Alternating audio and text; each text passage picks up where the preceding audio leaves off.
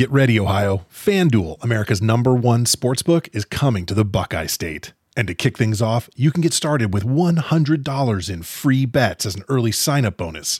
Plus, when you sign up today with promo code OhioSB, you'll be all set for when FanDuel goes live in Ohio. Then you can bet on all your favorite teams and all your favorite sports with $100 in free bets. Just download FanDuel's top-rated sportsbook app. It's safe, secure, and super easy to use. Ohio, this is your chance to get in on the action. Join today with promo code OhioSB. Make every moment more with FanDuel, official sportsbook partner of the NFL. 21 plus and present in Ohio. Bonus issued in non-withdrawable free bets that expire 7 days after FanDuel accepts its first real money sports wager in Ohio on 1/1/23. Unique user identity verification required. Offer ends on the go-live date. Restrictions apply. See terms at sportsbook.fanduel.com. Gambling problem? Call 1-800-GAMBLER. You're a holiday powerhouse. You host the dinners, shovel neighbors' sidewalks, and make everything from scratch. You definitely don't need help making the holidays happen. But Dunkin's Holiday Blend Coffee? A warming medium roast complete with sweet notes of dried fruit and molasses. Or a cranberry orange muffin made with real cranberries just might convince you? A little help never hurt. Especially the hot caffeinated kind. America runs on Dunkin'. Price and participation may vary. Limited time offer. Terms apply.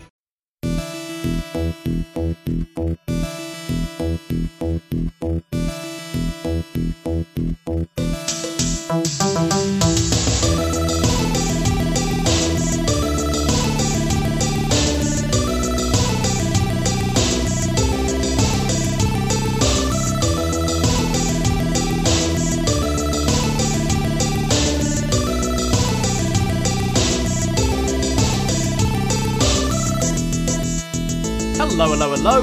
Davey Portman here from Up Next, postwrestling.com, Stitcher, Spotify, Apple, you name it, you can find us, twitch.tv/upnextpodcast, youtube.com/upnext. And this is a very, very rare show from us, as we are talking about Impact Wrestling. But I know Braden Harrington used to work for those guys, and he's burned out from Impact, from TNA. I wasn't going to get him on this. So I thought, we've got some bridges to mend here between myself and a Mr. Andrew Thompson. There's been a bit of a hostility over the last few weeks since the Survivor Series games. So I reached out my hand and said, Andrew, do you want to talk Impact with me? And thankfully, he said yes. So it's baby steps, just like AEW and Impact Wrestling. It's baby steps to try and build this thing. We're going to try that too tonight. So, Andrew, how are you doing, my friend? It's a pleasure to be here, man. As you just heard, David, we buried the hatchet. Let me just say this: Davey and Braden, they have something super fantastic going on with Up Next, and I love everything you guys do. But you know, we gonna bury the hatchet. We gonna put it to the side for now until January, and then you know. Well, I mean, January it's going to be more than just the five of us, because we've got a 30-man Rumble to book. So you're going to have to pick new beefs with new people come January. Hey, we might not even be in the ring at the same time. That's how crazy it's going to be. But more of that still to come. But yes, we are here to talk about Impact Wrestling, which doesn't get talked about a great deal. Obviously, I write my reports every Tuesday for postwrestling.com. And Andrew, you being our newsman, you kind of have your fingers on the pulse for everything in wrestling. So how much have you been keeping up with Impact, and kind of what have you enjoyed from it over the last year or so, and what was your interest level going into this, obviously after the huge news last Wednesday night at the end of AEW Dynamite? Well, just overall, I've been able to keep up with Impact. Firstly, you know, not even just saying it because I'm doing this podcast that you would do your reports. I think I've told you before on social media. I think you do a real great job with those, being very extensive and, you know, keeping, and like it's real easy to follow along with what you write. And then also, you know, just keeping up with Impact through the news. And from this year, I would say I've really been enjoying their women's division. I think they have a really solid. I think them and NXT kind of go head to head as far as like who may have the best women's division in wrestling. I think both of them are really solid. And one of the more underrated people that I'm really like enjoying in Impact is Johnny Swinger. Like I don't know why, but I'm telling that dude is hilarious, bro. Like and Dave, I'm sure you know this. I know you're a big fan of professional wrestling, obviously, but like I know you tune into a lot of different stuff. You know that it is very rare in wrestling when you find somebody that's like genuinely funny, is like not trying hard to be funny. Like Johnny Swinger is like definitely one of them dudes. Like if anybody has tuned out of Impact and you looking for like some entertainment, I promise you this dude is probably like one of the most funniest people you'll ever see on TV. Like he is hilarious. I feel I was very new to Impact. I never watched TNA back in the day, and it was only around March when we went into lockdown where John kind of offered me writing these reports because he knew I'd have a lot of downtime and could do with adding some things to my schedule. And I would say the comedy and especially all the Undead Realm stuff and all that wasn't my cup of tea, but Impact is so persistent with it that I feel like I got beaten down into submission, and I wasn't necessarily a Johnny Swinger fan at first, but the more you watch him, I feel like Impact doesn't get screened at all, as in before it goes to air, because some of the stuff he says that he gets away with, just these odd one-liners. He brought up with the Johnny Bravo shooting, he referenced Dino Bravo the other week, and I was like, are you kidding me? And I feel on another program that just wouldn't get by, but he just does it with a smile on his face and just so casually that it's seconds after where you go, wait, did he just say that? Exactly. You know, it's crazy you mentioned that because I was just thinking about that same episode when he got questioned by Tommy Dreamer, and Dreamer was like, I need to check your fanny pack, and he was like, you talking about the pharmacy, brother? I was like, and then he was like, I got all the gimmicks in here, daddy. I was like, this dude is hilarious, man. But like, no, seriously, I think Impact, they really have done a solid job in this whole pandemic stint of pro wrestling. I feel like, let me ask you this, Dave, for somebody that has been tuning in consistently, do you think the amount of press, I think is the right word, that Impact has not been getting, do you think that it is because of the network they're on and not that many people have that access to access? It could be. I mean, I'm possibly the wrong person to ask when it comes to that, because I can't say I watch any of my wrestling in conventional means, you know, right. It's especially here in Canada, I think you watch Impact through Twitch and Fight TV and stuff like that. I would say there is still that TNA stink with it for a lot of fans that have turned people up, that gave it so many chances. And now that we're in a time where we have other options, we've got obviously AEW, but also the likes of MLW and stuff like that, which you can watch easily on YouTube every week. I think maybe a lot of people have given up on Impact, but I find it an enjoyable 90 minutes every week. I wouldn't say every week you've got these blow-away matches, and sometimes I feel they maybe have a bit too much comedic content than necessary. But when you consider that they're still running a show with 0 fans, you don't have kind of the Thunderdome setting, you don't have any other wrestlers or trainees at ringside, it is really a cold, empty setting. I think they put on a pretty entertaining show each week, and with actual logical as far as you can be logical with Undead Realms and stuff like that. But you can see the direction feuds are going, and they build pretty well to the pay-per-views, and I think they've had some solid matches over the last year. As you said, the women's division, I obviously cover NXT, which has one of the best women's divisions, if not the best women's divisions in the world. But I think you put all these women in an NXT setting and you'd be saying the same thing. Their women's division is excellent. And I'm actually really pleased that they're doing this tag team tournament right now, because unlike WWE, where the only genuine women's tag teams you have, they end up splitting up and the whole tag team division is just made up of women thrown together. This tournament is made predominantly by teams that have been tagging for quite a while, like Nevaeh and Havoc and Taya and Rosemary and Tasha Steelz and Kira Hogan. And I think it's a division that deserves that secondary title, because there are so many talented women there, and they are definitely the highlight for me each and every week.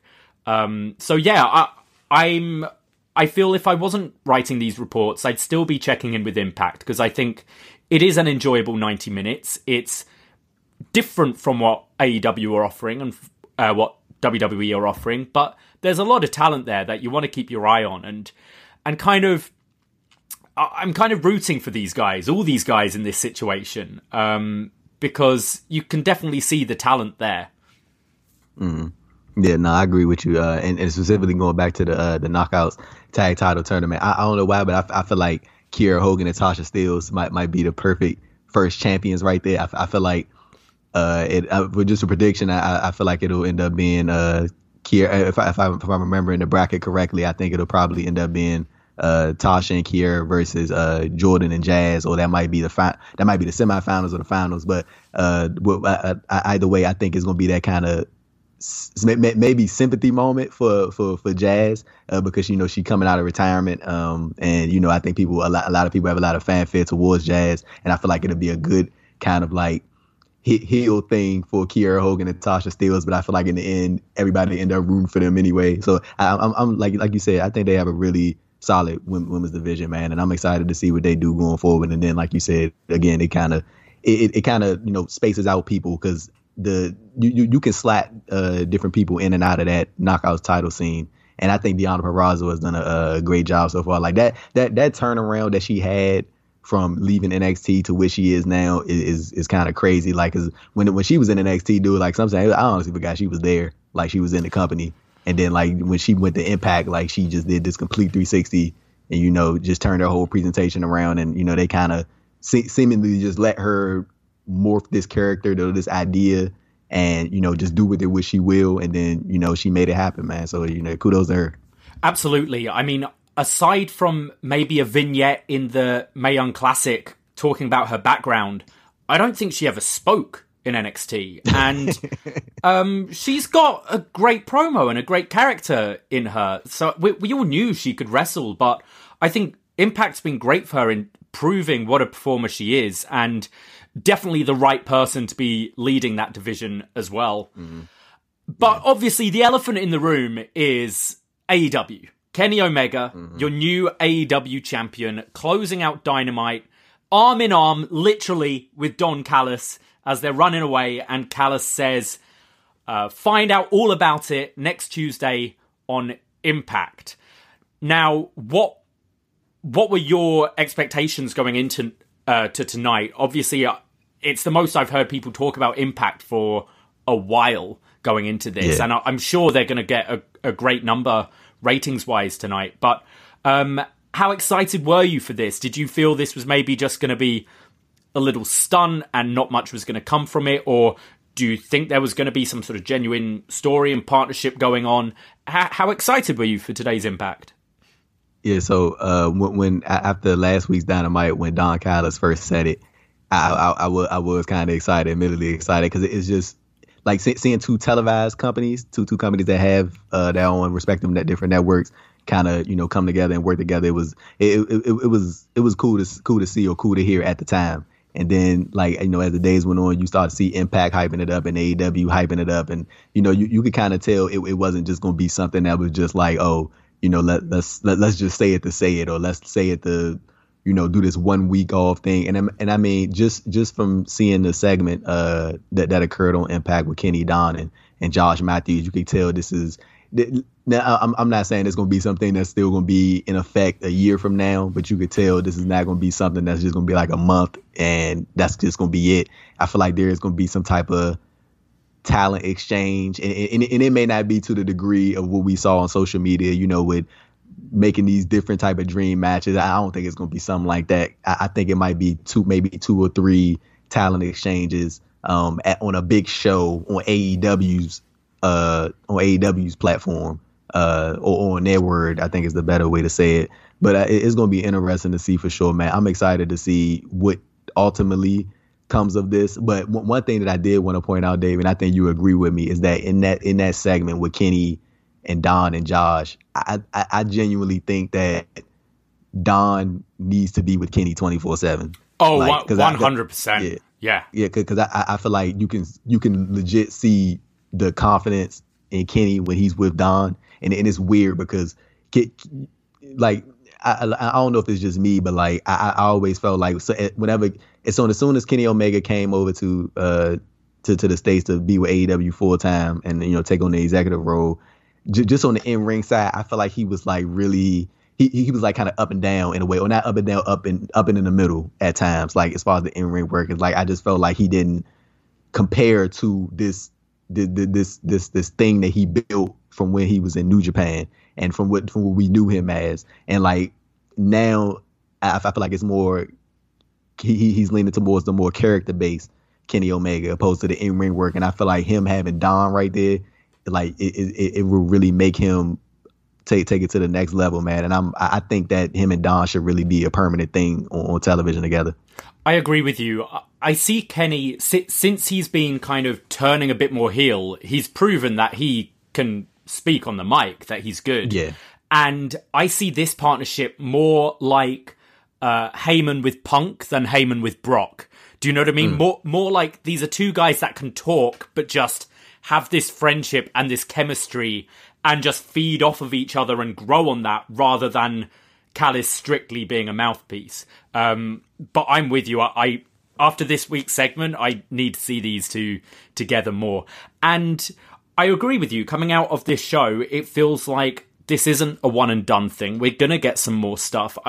I know there were some reports going on during the week that this was going to be a one-off thing and this was going to be Callis's write-off. After watching the show, it doesn't seem that way, and I'm glad to see that because I think I'd have felt a bit tricked if I came in today and it was just, all right, I'm leaving Impact and going to AEW. You'd feel like, oh man, because you want to come out of this show watching Impact, wanting to tune in again. You want the idea of this show to get new Impact fans as well as an interesting story on Dynamite. And for me, I think they succeeded tonight. And did you? I was going to ask you. Did you? I don't know if you was going to get into it. But I was going to talk about the segment, the little mini segment that Tony Khan and Tony Schiavone had. They were doing like, yeah, we're going to get into that. We'll get into that. Well, let's go to the top of the show, and then we can give our thoughts as we go. So the show opens with highlights from last Wednesday's AEW Dynamite main event between Moxley and Omega, which saw the Impact Wrestling Executive Vice President Don Callis helping Omega win the AEW World Championship and announcing that they'll reveal tonight on Impact what's going on. We then cut to like an aerial view of this tour bus, this big tour bus approaching Skyway Studios. And Josh Matthews announces that he's got an exclusive interview tonight with Omega and Callis. The first match of the evening is Josh Alexander from the North taking on Chris Sabin of the Motor City Machine Guns. There's been this bit of feud going on right now between the North, the Machine Guns, and the Good Brothers. The Good Brothers have just claimed the tag titles, and we're going into, I believe it's Ethan Page against Cole Anderson at this Saturday's pay-per-view. So this match between Alexander and Sabin, the match starts off with both kind of just trying to wrestle, with Alexander trying to use his muscle a bit more, but Sabin using his speed to kind of escape. There's some really nice chain wrestling between the two. Sabin makes a comeback with a Dragon Screw leg whip and goes for multiple pin attempts before hitting a Tope Suicida to the outside. Sabin attempts a Hurricane Rana, however, this is countered into this powerbomb across the knee, which looked pretty devastating from Alexander. Alexander follows up with this big over-the-head belly-to-belly suplex, but Sabin comes back immediately with a drop kick, followed by a standing Shining Wizard. This match is really back and forth between the two, really entertaining. Alexander hits a ripcord elbow, and he goes to deliver another elbow when Ethan Page, who's on the outside, goes, "Hey, forget the elbow, drop him on his head. And Alexander looks kind of pissed off here, and he's like, "Hey, I know what I'm doing, like, leave me alone." Turns around, and Sabin capitalizes by rolling up Alexander for the win in 9 minutes, 17 seconds. What were your thoughts on this opening match here? Andrew? I think it was a solid opener to kick off the show. I am interested in, this whole dynamic with the North. And correct me if I'm wrong. Ethan Page has kind of been like in a little mini slump, right? Like on screen, like his character is kind of like, going through a little bit of struggles, right? Yeah, as far as like in ring wise and stuff like that. Like he's been losing a couple matches, right? Exactly. He's been on a bit of a losing streak. They obviously lost the tag titles at the last Impact Plus special. And their dynamic, him and Alexander, is always Ethan Page he's the wild card. He's known to have kind of multiple personalities and freak out and get overhyped for matches, whereas Alexander is more the straight man of the two. And over the last few weeks, they seem to be building up a bit that Alexander's getting more and more frustrated by Ethan Page. And I see these as signs as they're going to split the North. And I love the North as a tag team. And especially if we are going to have some kind of partnership with AEW, I would love to see the North against some of the tag teams in AEW. But on regular weekly TV, I feel as a team, they've kind of run their course. They had their epic title reign. And I think there's money in both these guys, especially Page, as singles competitors. So I'm kind of pleased that they're starting to drop little hints at a breakup here. It's interesting that you mentioned that, because I know Ethan Page's contract with Impact expires at the end of this year, and I don't know. It's not public knowledge that he or what he's going to do. I think that's going to be a decision that he's going to end up making. But I know he has publicly stated that his contract with Impact is up at the end of the year. So it's kind of interesting to see how this is kind of how this this thing is kind of falling out as far as him and Josh Alexander go on screen. So I'm real interested to see how the next couple of weeks go, and how the television is mapped out for for Impact Wrestling. And I agree with you definitely. I think him and Josh Alexander, I think there is money in them as a tag team, but they've been teaming for a long time too, on the Indies and in Impact. And I think a lot of people do want to see at least one match in AEW, and maybe that could be the catalyst to them finally breaking up. We finally got here to this big stage, and then the reason we lose is because of you. I'm done. And then that can carry over to Impact, and then Ethan Page can make a decision as far as what he wants to do as far as his career goes. So it is an interesting dynamic, man. So yeah, it's gonna be cool to see what happens over the next couple of weeks. I may be dreaming this, but am I wrong that they announced Ethan Page is facing Darby Allin sometime in January? Was that for, you talking about for AEW? Yeah. I don't know if I heard about it. I'm pretty sure. I might be wrong. I'm pretty sure they mentioned that a couple of weeks ago. So it could be like a TNT title match, and it could be a way of kind of getting the North in there if they're going to do something with the Bucks or whatever before you eventually split them up. But if you do have this partnership, I'd like them to just hold off a little bit longer so we can get those dream matches. You want to know what I probably think that was? I think that, like I mentioned, I think people know that, Ethan has a decision to make. So I feel like people kind of, probably fantasy book that Darby Ethan match, because they had that long feud in Evolve, and they had a lot of good matches in Evolve together. And I think people probably was like, hey, Ethan, you might as well go ahead and reconnect that old feud with Darby, because they really did have some real good solid matches together a couple years ago when they was in Evolve. So that might be what that was. But I love to see Ethan and Darby run it back. Absolutely. Wasn't it Page who broke his elbow, or who broke Darby's elbow in the body bag or something like that? That crazy spot. Yeah. But good match to open the show. I mean, the Josh Alexander and Chris Sabin, two very solid wrestlers, and I thought this was an entertaining opening wrestling match. We go backstage and we see Moose sat down in his dressing room looking very pensive. He's just staring at his fists. And Chris Bay comes in and kind of wants to talk strategy ahead of their tag team match tonight. But Moose is just blanking him, completely ignoring him. So Bay gets annoyed and is like, hey, look, I'm talking to you. And Moose just says, I let my fists do the talking.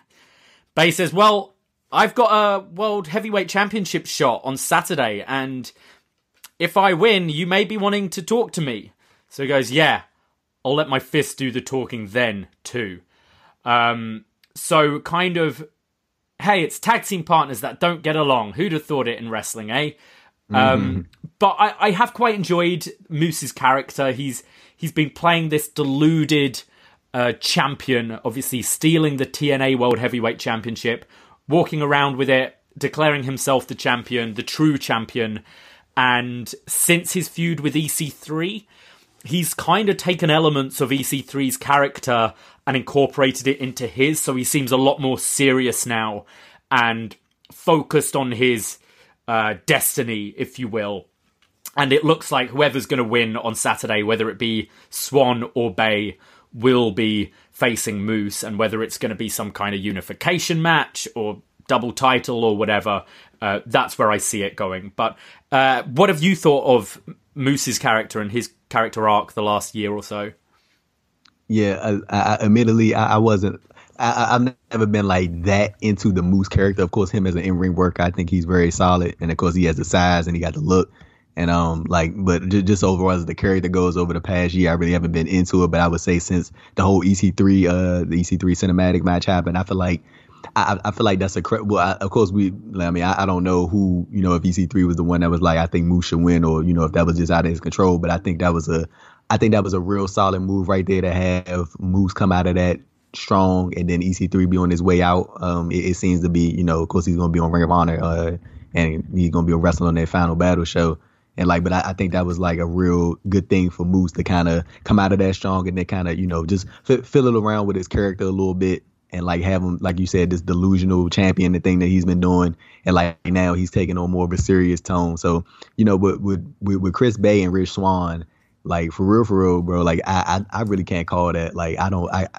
I can see Rich Swann retaining, but I feel like going into this AEW thing, and, just the possibilities out there, I don't think we're going to get an AEW versus Impact World Champion. I don't think that's going to happen, because I feel like it's too much politics in that, because I'm pretty sure neither wants to have their world champion losing on TV or losing to another world champion. I'm pretty sure that's probably something real difficult to navigate, but we'll see. But I wouldn't be surprised if Chris Bay beats Rich Swann at Final Resolution. I really wouldn't. I can see them going full blast behind Chris Bay. I can see it, man, because he got the social media following.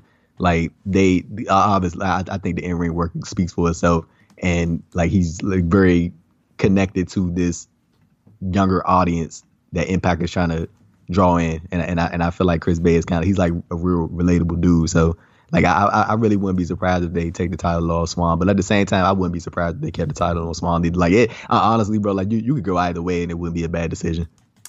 Don't get me wrong, I'm a big fan of Chris Bay. I just feel this title this year's flopped about so much. You obviously had Tessa Blanchard just never lost it, just they had to take it off of her, and then you had Eddie Edwards, then you had Eric Young, now Rich Swann. It feels I need a decent length run to kind of really cement this title, because it's just flipping about all over the place.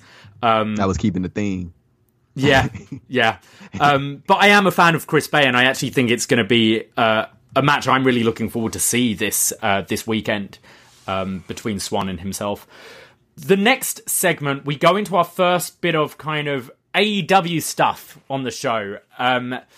This is a paid advertisement from AEW. It's got the kind of retro NWA power sort of background here. And you see Tony Schiavone and Tony Khan stood in front. And Tony Khan basically says that Kenny Omega's going to be on the show tonight, so he thought he would be too. And he could have just filed an injunction against Omega for breach of contract, but he thinks this is good for business and is a way of promoting AEW. So he's like, I'm pretty happy about Kenny being on the show. The only thing I'm not happy about is the way he won the championship. He calls it disgraceful and says that the greatest champion in pro wrestling didn't deserve that, referring to, obviously, Jon Moxley. And he said, look, I even helped Kenny arrange this bus to bring him here tonight. And you know what? I'd like to invite Don Callis on Dynamite tomorrow night as well, and I'll make arrangements for him. He then starts to promote tomorrow's card, including MJF versus Orange Cassidy for the Dynamite Diamond Ring, Lance Archer and Lucha Brothers versus Eddie Kingston, Butcher, and The Blade. And then he goes to say, hey, I've heard there are some really great tag teams in Impact Wrestling, but tomorrow you can see the greatest tag team in the world, the Young Bucks, take on the Hybrid 2. He says that he's interested in having a look at certain tag teams in Impact Wrestling, and he addresses some rumors that he might even be interested in buying Impact, before he turns to Tony Schiavone and goes, hey, Tony, weren't you in Impact for a cup of coffee? And Schiavone says, yeah, I worked one night at Impact and then I quit the business for 18 years. Khan then tells Schiavone that he loves him, and he promotes tomorrow that Schiavone will be talking to Sting. And it's like, hey, when was the last time you spoke to Sting? He's like, oh, about 20, 25 years ago. He's like, wow, 25 years. Khan finishes by saying he can't wait to see Kenny tomorrow and hear what he has to say. And once again, he invites Don Callis to come along. I wasn't expecting this. I was just expecting the Omega Callis segment later. Yeah. I thought this was fantastic, and Tony Khan is someone who's deliberately not been on screen a great deal. He's never really cut a promo, never been in the ring or anything.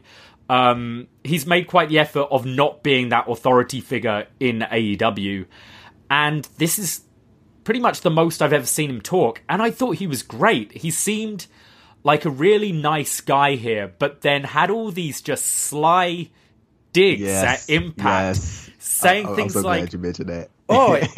He was fantastic. Just saying the greatest champion in pro wrestling is knocking Rich Swann. Saying that, you've got some really good tag teams here, but then bringing up the greatest tag team in the world is in his company, in the Young Bucks. All these little digs were fantastic, and the Schiavone line of, I worked one night for this company and then quit the business for 18 years. It was that bad. I thought was great, and definitely set the seeds for some kind of rivalry between the two. I love this. That's how you kickstart it. That's how you kickstarted, bro. But like, it was funny, like, because I'm so glad you mentioned that, because I was like, am I the only one that's like peeping this right now, like this little undercover like satire like they got going on right now, like low key clowning Impact? Like, am I like the only one peeping this? And like, it was funny because I like the part when Tony Khan was like, he was like, what would he say? He was like, I could easily just pull Kenny Omega off the show, and I could say he was breaching the contract, and I could shut this whole thing down, to be honest with you. And like that was like one of those things, but like, it of course, I'm sure it's all within the show, and they all just talked about it and have a good time. But David, just going through life in general, how people say stuff sometimes as a joke, but they really, but low key, they like so serious, and they possibly can mean it like in a serious way. So like it was like kind of one of those like little funny things that I kind of peeped from Tony Khan, and just that whole segment. I think it was really played out really well, and of course Schiavone being there. I think both of them were great in this segment, and I enjoyed it. And I think, like, again, it's going to be like one of those, like, just a little small seeds that people going to catch, that's going to end up kicking off to, the next big thing. As much as also just bringing up the rumors of him buying Impact, but not actually addressing whether he wants to do that or not. He just says, there are rumors that I want to buy Impact anyway, and moves on. This was one of the highlights of the night for me. I thought this was great, and I like AEW's choice of not using Tony Khan too much, but here I thought he proved that he can do it if he needs to as well. Our next match of the night is Brian Myers, the most professional wrestler, versus TJP. Now, the story here is TJP has been feuding for a while now with Rohit Raju, and he kept on getting cheated out of winning the X Division title, and eventually they had a match where if TJP lost, he could never challenge for the title again. But he got screwed out of that match and therefore can't challenge. And Brian Myers kind of mocked him a bit last week, so that set up this match. It starts with Myers just showing his strength advantage over TJP. They grapple up and he shoves him to the mat, starts talking some trash. The two lock up again, and this time TJP is able to escape, and it's just a lot of TJP using his speed to get out the way of Myers. He catches him in a sharpshooter and transitions into this nice kind of like sharpshooter Muda lock, which looked great. TJP is just so smooth in the ring. He's really a joy to watch, I think. TJP starts mocking Myers by doing a headstand in the corner, goading Myers in, and then catches him with the leg scissors. He hits a springboard crossbody, followed by the three amigos. He goes for the Mamba splash, but Myers moves out the way and hits a flatliner. Myers then charges at TJP, but is caught with the knee bar. TJP goes for the Mamba splash again, but this time Myers gets the knees up and transitions to a pin attempt for a 2.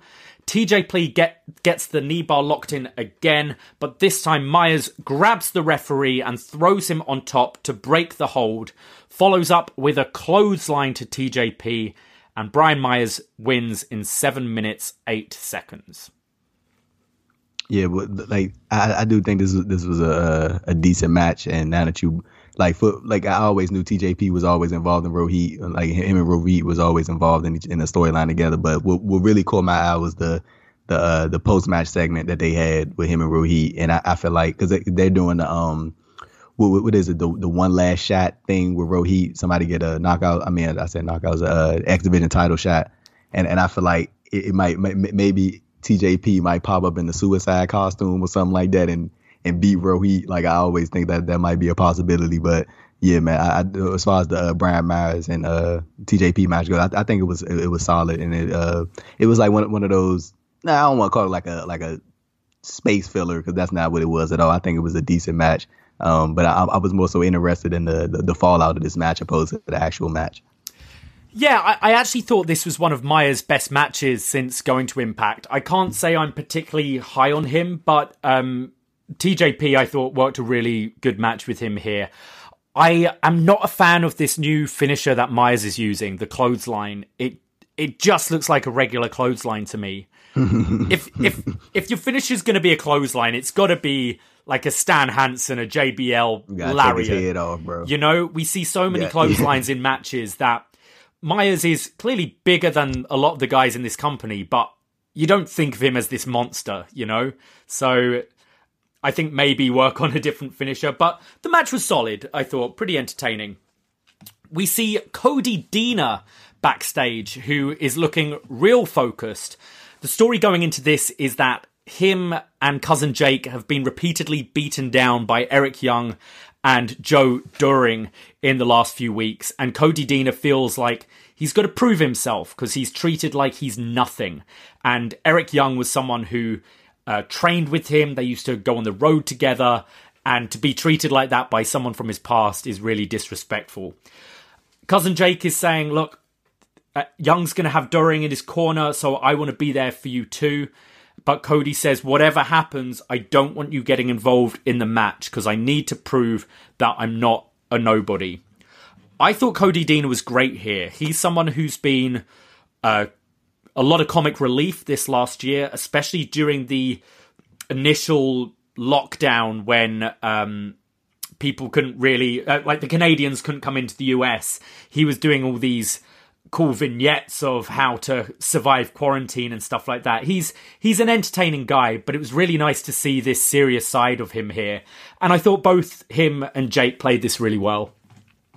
Yeah, like, you want to know what I always wondered as far as the Deaners go, man. Like I always wonder how they aren't doing more with Jake something. Like, cause he like to me when I see the both of them together, he always kind of like outshines Cody Deaner as far as like just the presentation goes.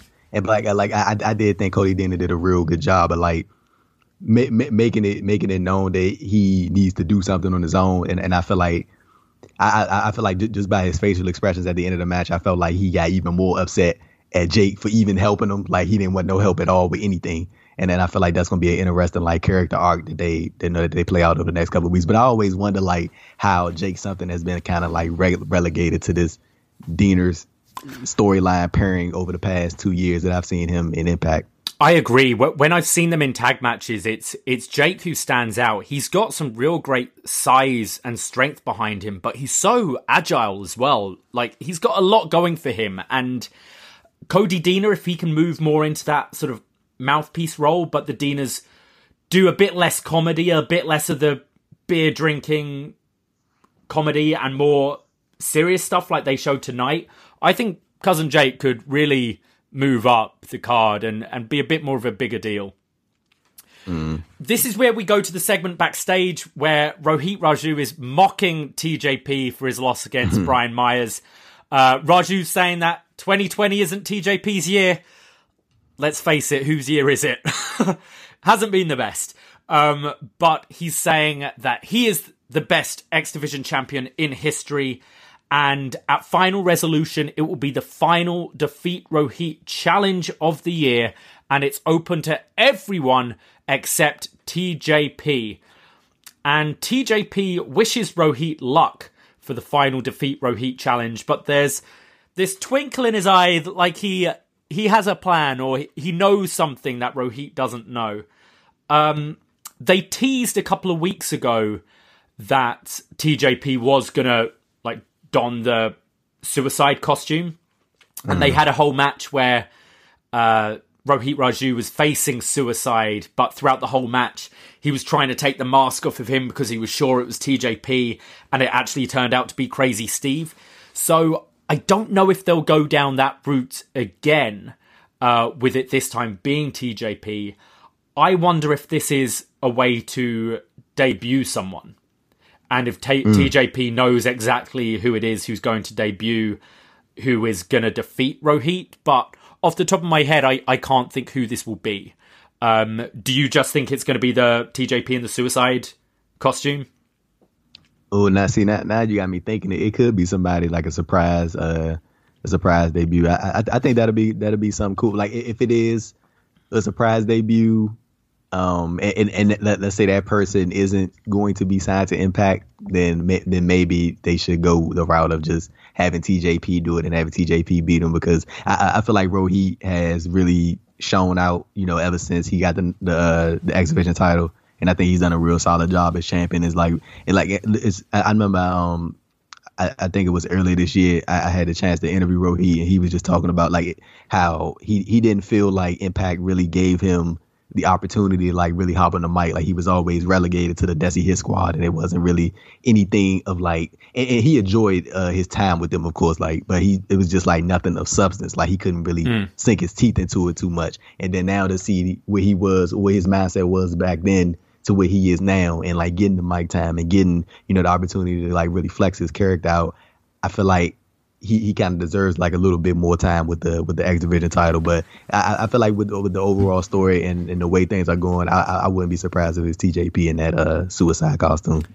I found Rohit so entertaining this year. When I started watching, he was in that like Heath Slater role of just jobbing to everyone.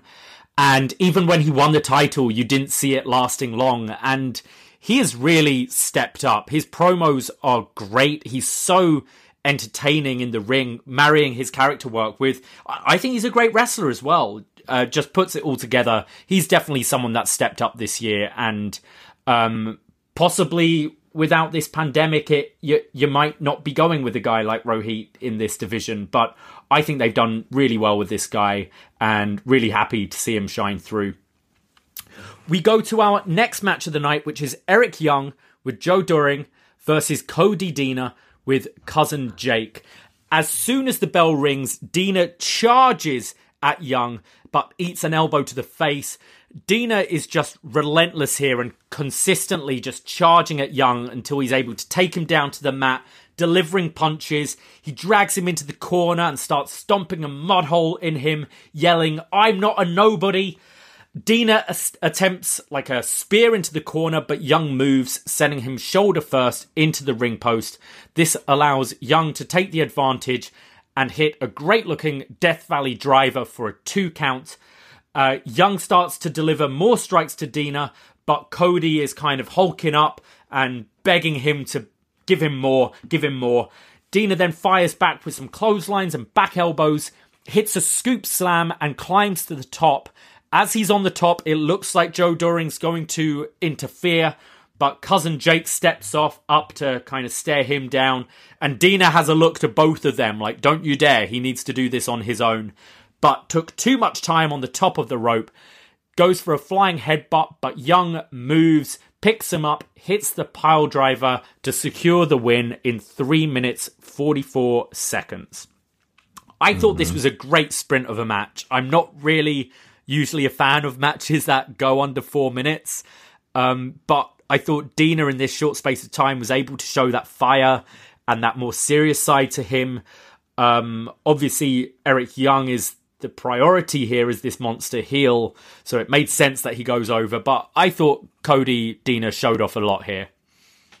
Yeah. You know, as I we just talked about this not too long ago, but it was just like I think he really, you know, he made himself kind of stand out from Jake Something as per usual. It's always Jake Something that stands out within the group. So and I think they might be kind of leaning towards. I think it would be better for Cody Dean, like if the route they're going is for him to separate from Jake Something. I think it's going to be better for Cody to be the heel, because I feel like Jake has all the intangibles, and I feel like if he just leaves, like if let's say if the roles were reversed, right, and let's say hypothetically Jake Something were to turn on Cody Dean, I feel like Cody would be just like completely lost, dude. Like after the feud, but like if you turn it around, I think it gives kind of Cody just a little bit more time to kind of flesh his character out, and it'd be easier to make that transition opposed to it being the other way around. I agree. It makes total sense that if you're going to go with this feud between Cody and Jake, that Cody is the frustrated person pushing his friend, his cousin away, and Jake is the one hurt by this, so would be the babyface here. After the match, both Doering and Young attempt to beat down Cody, but Jake makes the save. He gets beaten up as well, and then Rhino's music hits, and Rhino comes out with a lead pipe and chases Doering and Young away. I can't say I've been a big fan of this Eric Young character. It feels this whole Young and Doering thing is too similar to the stuff they're doing with Sami Callihan and Ken Shamrock, and it's not particularly interesting for me, and I am kind of over Eric Young at this point. And the idea of a Rhino Eric Young match doesn't particularly excite me either. But coming out of this, it's as you're saying, it's the Dina's story I'm looking forward to more than whatever's going on with Eric Young. Yeah, well Eric, I don't know what it is. Look, he got a nice theme song. I like his theme song. Yeah. But I was just like, every time I think of Eric Young, as like I always think back to his time in WWE, and I like not everybody's post WWE run is always defined by what they did in WWE, but I feel like even though Impact did put the world title on Eric Young, and I feel like he did really lock in on this heel character and really kind of make the strides to kind of separate what he is now from what he was months ago and last year. It still is like that kind of, you know, that kind of disconnect just a little bit, or maybe that's just me. I know there's plenty of people out here that really enjoy Eric Young's work, but I feel like in order to keep him fresh, I don't think him feuding with Rhino is going to do him any favors. I think you need to keep him in there, like with the Chris Bays, with the Rich Swans, like keep him in there with people, man, that he can really bounce off of in ring wise. And I think, of course, Eric Young can handle his own on the mic, but I feel like just for in ring work, man, like I'm with you. I'm not interested in seeing him and Rhino grunt at each other for 15 minutes. Yeah, for me, there's just been no substance with him. It feels like for months now, it's just he attacks someone, gets the mic, and just says, "This is my world. This is my world." Okay, but what does that mean? You're saying the same thing. You're doing the same thing every week. Joe Doering, however, he's someone I'm interested in. I've not seen any of his work. I've heard he was pretty good in All Japan. So that interests me a lot more than whatever's going on with Eric Young. And if Young is a way to elevate during, I may be a bit more into it.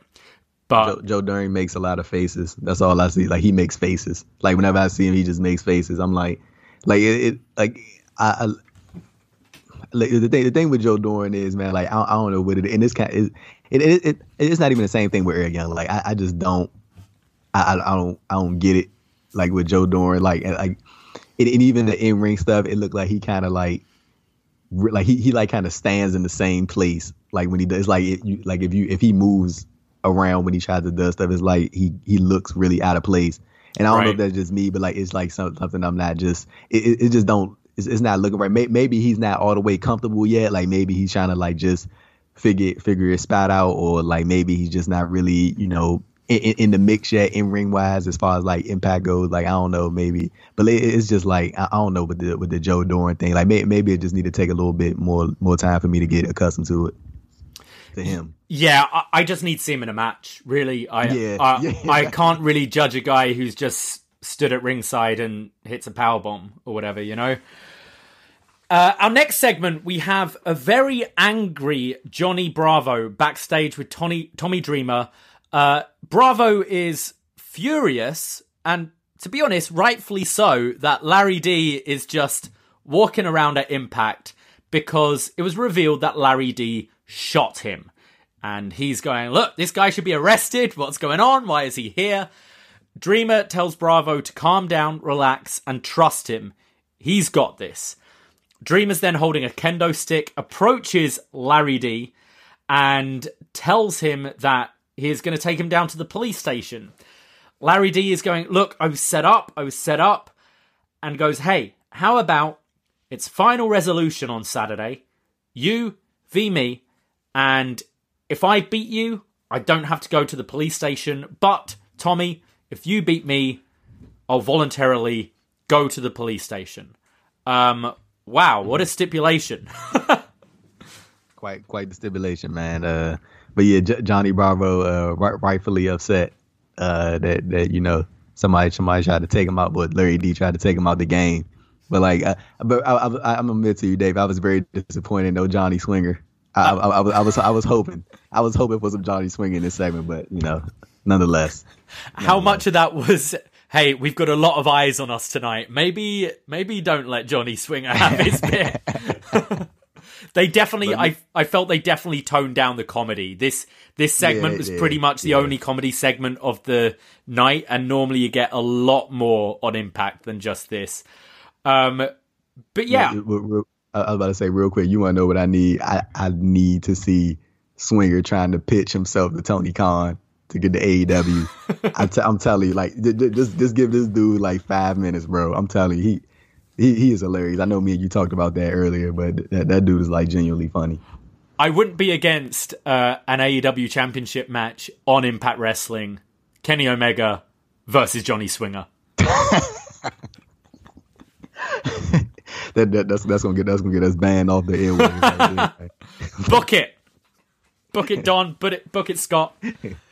Yeah, I mean, I don't know why Bravo just doesn't go to the police himself and press charges, but wrestling.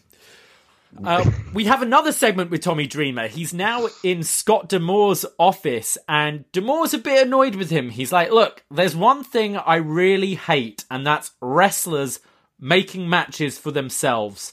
But you know what? You versus Larry D, it will probably be best for the show, so I'll allow it. Dreamer says that he's feeling very uncomfortable about Kenny Omega being there tonight, and that Don Callis is only ever out for himself. D'Amore tells Dreamer that having Kenny Omega is best for business, and that even Lance Storm thought this was a good idea, and Lance Storm is never happy about anything. D'Amore basically tells Dreamer to go back to the locker room and try and keep everyone happy as the locker room leader, and promises him that this is a good thing for Impact. I think Scott D'Amore is very good in these segments. I quite like him as he's more of a babyface authority figure that you don't get too much in wrestling, and I think he treads the line pretty well here. Yeah, I think Scott D'Amore is he is a good on screen authority figure, and it's gonna be real interesting to see how this on-screen dynamic kind of plays out between him and Don Kyler, because obviously Don is in favor of Kenny. So and I feel like it's gonna come to a point on screen where Scott's like, okay, like, you know, I get Kenny's family, but like, you know, you're an executive here, so let's kind of harken on our guys. And Don's gonna be like, well, you know, that's Kenny. Like, and I feel like it's gonna be an interesting dynamic that those two are gonna have going forward. And then it's gonna be interesting to see if they kind of, you know, I don't think Tony Khan is gonna get that involved to the extent where he's gonna be like in this executive feud thing with Kyler, and I don't think it's gonna go that far. But it'll be interesting to see if Khan kind of, you know, instigates that, or it's a variety of options they can have, man. Yeah, I definitely see maybe the feud being more so Callis and Scott D'Amore. You're right. Yeah. And maybe keep Tony just to these segments with Tony Schiavone, because I thought that worked so well tonight. Our next match is the final first round match in the Knockouts Tag Team Tournament. We have your Knockouts champion, Deonna Purrazzo, teaming with Kimber Lee versus Taya Valkyrie and Rosemary. Purrazzo and Rosemary start the match with Purrazzo repeatedly just going for the arm of Rosemary, trying to get that Fujiwara armbar in. Rosemary manages to escape and gets the tag to Taya. And then the whole next portion of the match is just Purrazzo and Kimber Lee isolating Taya in their corner, making quick tags. Eventually, Taya is able to come back and tag in Rosemary, who hits a sling blade, followed by an exploder suplex for a 2 count. Purrazzo comes back with a flatliner, tagging in Kimber Lee, and they knock Taya off the apron as they try to double team Rosemary, but Taya comes back in with a double clothesline. The match breaks down and all 4 women are brawling in the ring. Purrazzo goes for a pump kick to Taya, but misses and accidentally hits Kimber Lee. Rosemary follows up with her spear, followed by the wing clipper to Kimber Lee. And in 6 minutes, 59 seconds, Taya and Rosemary win to advance to the semi-finals. Yeah, one thing that was like really apparent to me during this match is that Taya and Rosemary, like they're like, you can tell when people like are genuinely friends, like they're like close off screen. Like I don't know why, I kind of could just tell that they're like genuinely friends, and they like working with each other. I don't know why, I just kind of caught that vibe from them. But I did like the fact that they advanced in this tourney. I feel like, you know, Deonna Purrazzo, she on the road, man. I don't really think this loss is gonna hurt her. I think barring the you know, the loss to Su Yung at Bound for Glory, I think Deonna Purrazzo has done a real solid job over the past 2 months or month and a half or so since that pay-per-view took place. But like, yeah, I'm glad that Rosemary and Ty picked up the win, and it's going to be interesting to see how the rest of this tournament plays out. But of course, I'm banking on Tasha Steelz and Kiera Hogan. They're my pick too. I think they've just been fantastic this last year, and it's one of the things I really like about this tournament, that Deonna Purrazzo doesn't need to be in this. She's already your Knockouts champion. Yeah. Kimber Lee taking the pinfall, that's fine. It's not hurting Deonna at all. And now you're going into the semis, and 3 out of 4 of these teams have been established tag teams in Impact for a while. So you've got Havoc and Nevaeh taking on Jordynne Grace and Jazz, and you have Kiera Hogan and Tasha Steelz taking on Taya and Rosemary. I'm with you. I see Kiera and Tasha going to the final, and you're right, probably against Jordynne Grace and Jazz. I think that makes the most sense here. And Jazz can take the pinfall and be a good send-off for her, and Steelz and Kiera being your tag champions. I think that's the way they're going to go. But yeah, I've enjoyed this tournament. I think the women's division's fantastic in Impact. I agree. We have Alicia Edwards backstage with Tenille Dashwood and Caleb with a K. They're trying to pitch to her new ideas for their team. A few weeks ago, Alicia Edwards wanted to be part of a team with Tenille and Caleb, and now Tenille's kind of on board with the idea, and she's pitching ideas of matching ring gear and entrance music and stuff. But Alicia Edwards' mind is elsewhere and says, look, I don't really have time for this. I'm focusing on my husband who got attacked the other week. And Tenille and Caleb are like, well, if you don't have time for us, you're out of the team and we're going to have to teach you a lesson. Alicia just blows them off and is like, yeah, whatever, you can teach me a lesson later. Not much really to say about this segment, to be honest with you. Let me ask, David, did you think that Tenille would be like a bigger deal in Impact? Like, I felt like I think she's done really good or decently for the time that she's been there. I know she took some time off, but like, did you always think that she would kind of be like more of a focus in the women's division, or do you think she's kind of good where she's at right now? Oh, I absolutely thought she'd be more of a focus. I wonder if Purrazzo wasn't signed, whether she'd be in that role. But this gimmick to me just kind of feels like what she was doing in WWE, to be honest. I think she's better than this. I'm kind of getting Miro on Dynamite vibes, you see someone break out from WWE and they're talented and you're looking forward to seeing what they do, and then they're given a kind of silly comedy gimmick again. I think she plays the character well, but I don't see why they can't kind of marry this character with a more serious in-ring performance. I feel she barely wrestles as well. Yeah, that's like one of the things I've noticed over the past couple weeks or so, like even in the past couple months, like it just seems like she isn't in the ring that much, and it's like more so these backstage segments and doing the stuff with Caleb, and I mean, and I think you probably hit the nail on the head right there. Like if Purrazzo wasn't signed, like would this be Tenille's spot? And like you want to know what's funny? It was kind of like the same thing when she was in Women of Honor, like right. And even though they didn't do that many backstage segments, it was always like she played like that second fiddle, or like she just wasn't like she had her chances, but she was never the person that they wanted to go around. Like, and she's kind of always been like that her entire career, to be honest with you. So it's kind of a weird situation for her. I feel she is someone though that if you want to start to push her and make her a bit more of a serious contender, it only takes a couple of weeks really to build her up, but you kind of need to get away from this Caleb with a K stuff, to be honest. Yeah. It's definitely time to dump that, bro. Sami Callihan's in the ring, and he's asking who the highest rated Impact wrestler of all time is, and says, well, obviously it's me. He calls himself the best in ring, the best on the mic, and the most must-see wrestler on the planet. Sami says he dragged Impact out of the trenches and made it what it is today, and says that it is because of this he is able to get away with so many things, including hitting Eddie Edwards in the face with a baseball bat. He then replays the scene from the March 1st, 2018 edition of Impact, where Eddie Edwards unfortunately had his face bludgeoned by a baseball bat by accident, and said that... not nasty. They do cut away from this as they show it. It's such a horrible, horrible moment. And says... They've always want to ask you... I want to ask somebody this, right? So, just hypothetically, let's say you was in that situation, right? Do you think, like, you could ever, in this lifetime, be cool with Sami Callihan again? Like, I'm talking about off screen. Do you think you could ever, like let that go?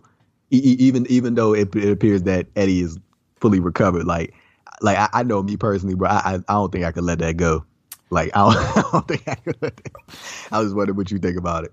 I kind of feel as a wrestler you have to. Yeah, like you're right. These accidents happen. I mean, it's down to you. Obviously, Bret Hart has never forgiven Goldberg for what happened to him. But I don't know if you remember that podcast with Austin, and obviously Austin had his neck broken by Bret's brother, Owen, and he's kind of like, well, these things happen. It's what you're signing up for when you're a wrestler. Right. If I went to you, Andrew, hey, Andrew, lay down. I'm going to film this thing where I'm going to pretend to hit you with a baseball bat, and I fucked up. Yeah, I think you have a right to kind of be pissed, but it's a thing that was agreed to beforehand. I can't say I'd be too happy if it happened, but thankfully he's okay, and it comes with the territory. You're wrestlers, you're stuntmen, like these things are going to happen sometimes. And I've also not got a problem with it being used in an angle, because fuck it, it's happened. Why not make the most of it? It's like, if I had my head caved in, at least try and make it not completely pointless. And it has added to Eddie's evolution of his character, etc. But yeah, Callahan basically says ratings were slumping, so I did it again to bump a rating. And it's a shame that Shamrock had to get suspended for it this time round. So Sammy goes to roll the footage from a couple of weeks ago, but instead Alicia Edwards comes out and Callahan says, hey, if you step in this ring, I will break your neck. And Alicia says, well, this time I didn't come alone. And Eddie Edwards jumps Callahan from behind. This time Edwards grabs the baseball bat and swings at Callahan, but he is able to escape. So I guess we're getting the 74th match between Sami Callihan and Eddie Edwards coming up. Yeah, man. Like we just talked about. Like, I think that segment has like bonded them forever on screen. Like, as long as they're in Impact together, bro. Like, there's no way Impact isn't going to revisit this from time to time, and it's going to be something that's going to last for like a month. And I mean that just kind of like what comes with it. Like, you know, they created this. They didn't create. They just walked into this thing, and it's going to forever bond them together in Impact. So, it's going to be one of those things where Impact can always go back to this. And I'm pretty sure Sammy and Eddie probably. I know I've heard them both in interviews say that they've like working with each other, and they always enjoy the in-ring portion of working with each other. So I'm sure it's not a big thing. And like Eddie Edwards, like, I swear, like I genuinely forgot that he was Impact World Champion. Like, that reign was so short. Yeah. Like, and so it's gonna be like, I'm curious to see if they really try to dive back into this, or if this is just something like, you know, like, so something that's like a couple weeks worth of backstage segments, or if they really like do a deep dive into this thing between Sammy and Eddie again. I think the two have good chemistry, but I'm not about it. As I said, I've only been watching Impact since March, and these guys have already had about 3 or 4 matches on TV during that time alone. Forgetting going back the previous years, this feud has kind of run its course. I feel it's just treading water and doing the same thing. I prefer to see them go in different directions, but it is what it is. After the segment, Eddie Edwards is backstage celebrating his return, and Alicia tells him that now she's helped him with his problem, he needs to help her with her problem. I guess alluding to Neil and Caleb with a K. So perhaps we're getting a mixed tag match in the next few weeks. We go to our main event of the evening, which is Chris Bay and Moose taking on Rich Swann and Willie Mack. As Moose and Swann are about to square off to start the match, Chris Bay blind tags himself in, and Bay and Swann have a really, really entertaining exchange at the beginning of this, both showcasing their speed and their hops. They're both leaping over each other, giving you a bit of a taste of what's to expect this Saturday. These two, I think, are going to have a cracking match. They mesh together so well here. Yeah, no, I definitely think this is going to be like one of the more entertaining matches we might see this year. I feel like, or at least over the past couple months, I think they really going to try to, you know, put on something special. And, you know, again, like I agree with your earlier point that we made earlier during the podcast. Like, I think Impact does need to really like lock in on one specific champion. But like with the theme they've been going since August, since August, you know, you know, anything can happen. So I mean, I wouldn't be upset if Chris Bay did beat Rich Swann, but at the same time, I do agree with the point that they really just do need to sit steady with a champion, man, until at least their next pay-per-view.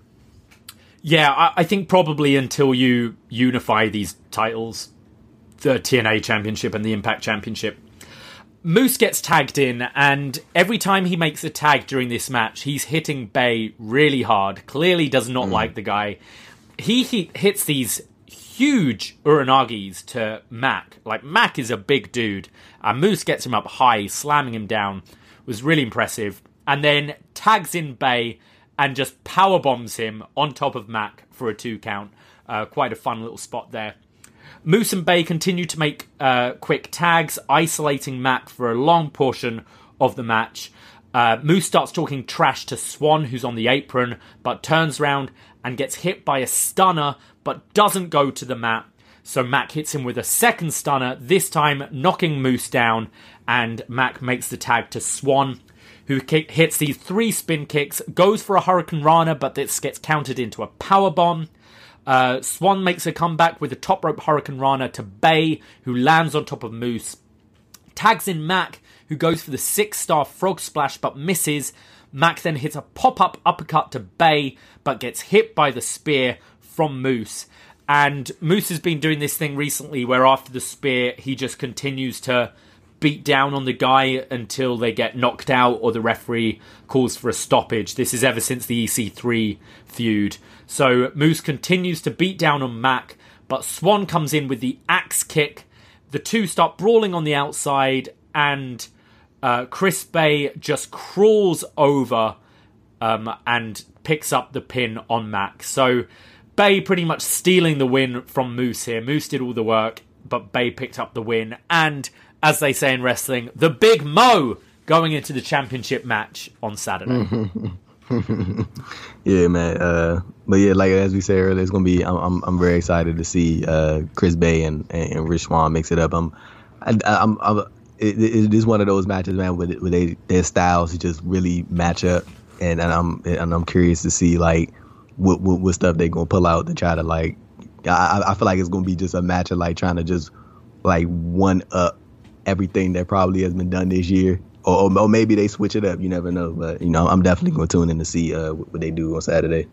Yeah, I think it's going to be really entertaining. Two high flyers who can mix in kind of the mat work as well. I think it's going to be a really good match. I do have Swann retaining though. No.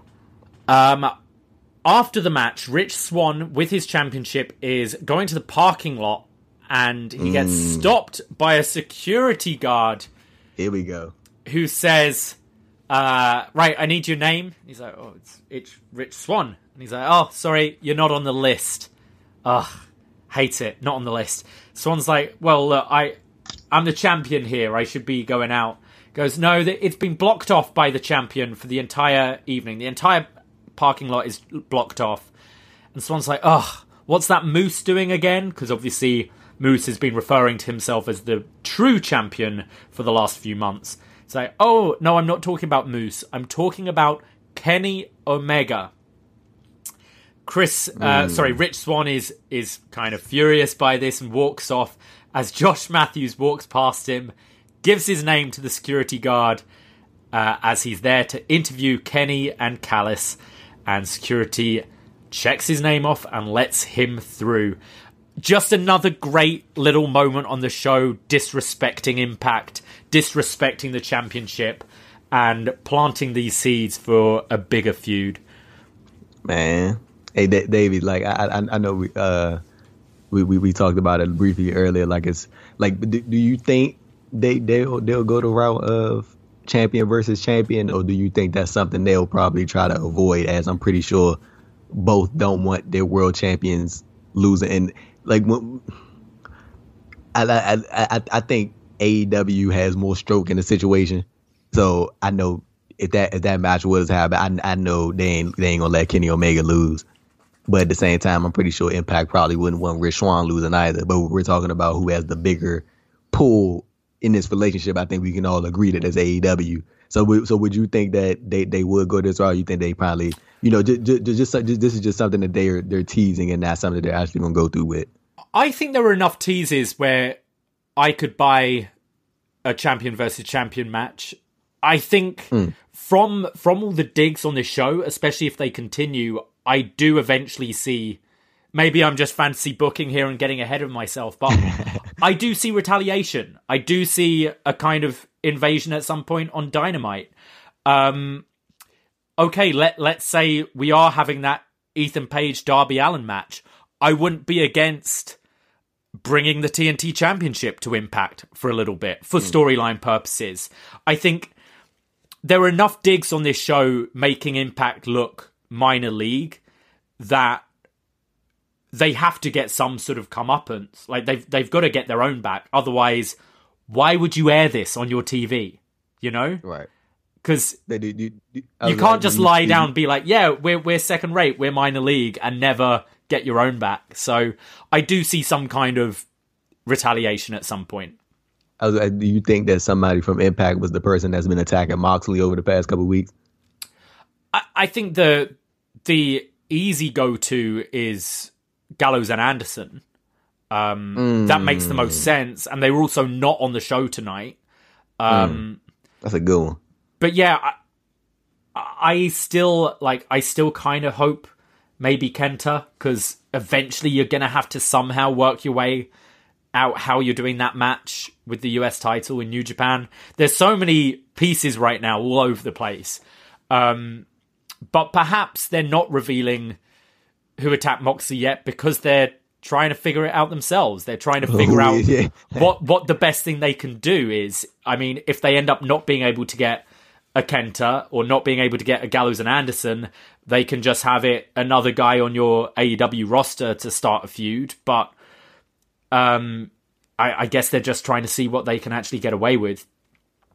But we're talking, right? And that's the main thing.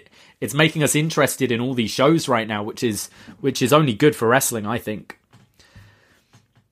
I agree with you on that.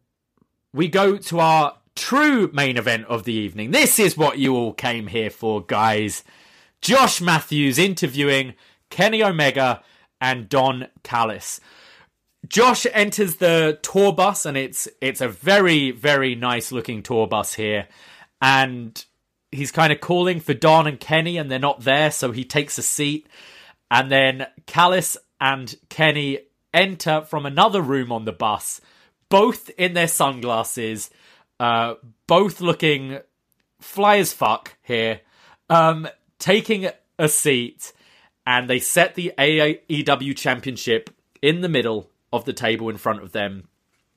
And as Josh Matthews is talking, Callis just cuts him off and says, right, I'm going to interrupt you here because I want to give a gift to Impact Wrestling, because we're going to do the ceremonial changing of the nameplates.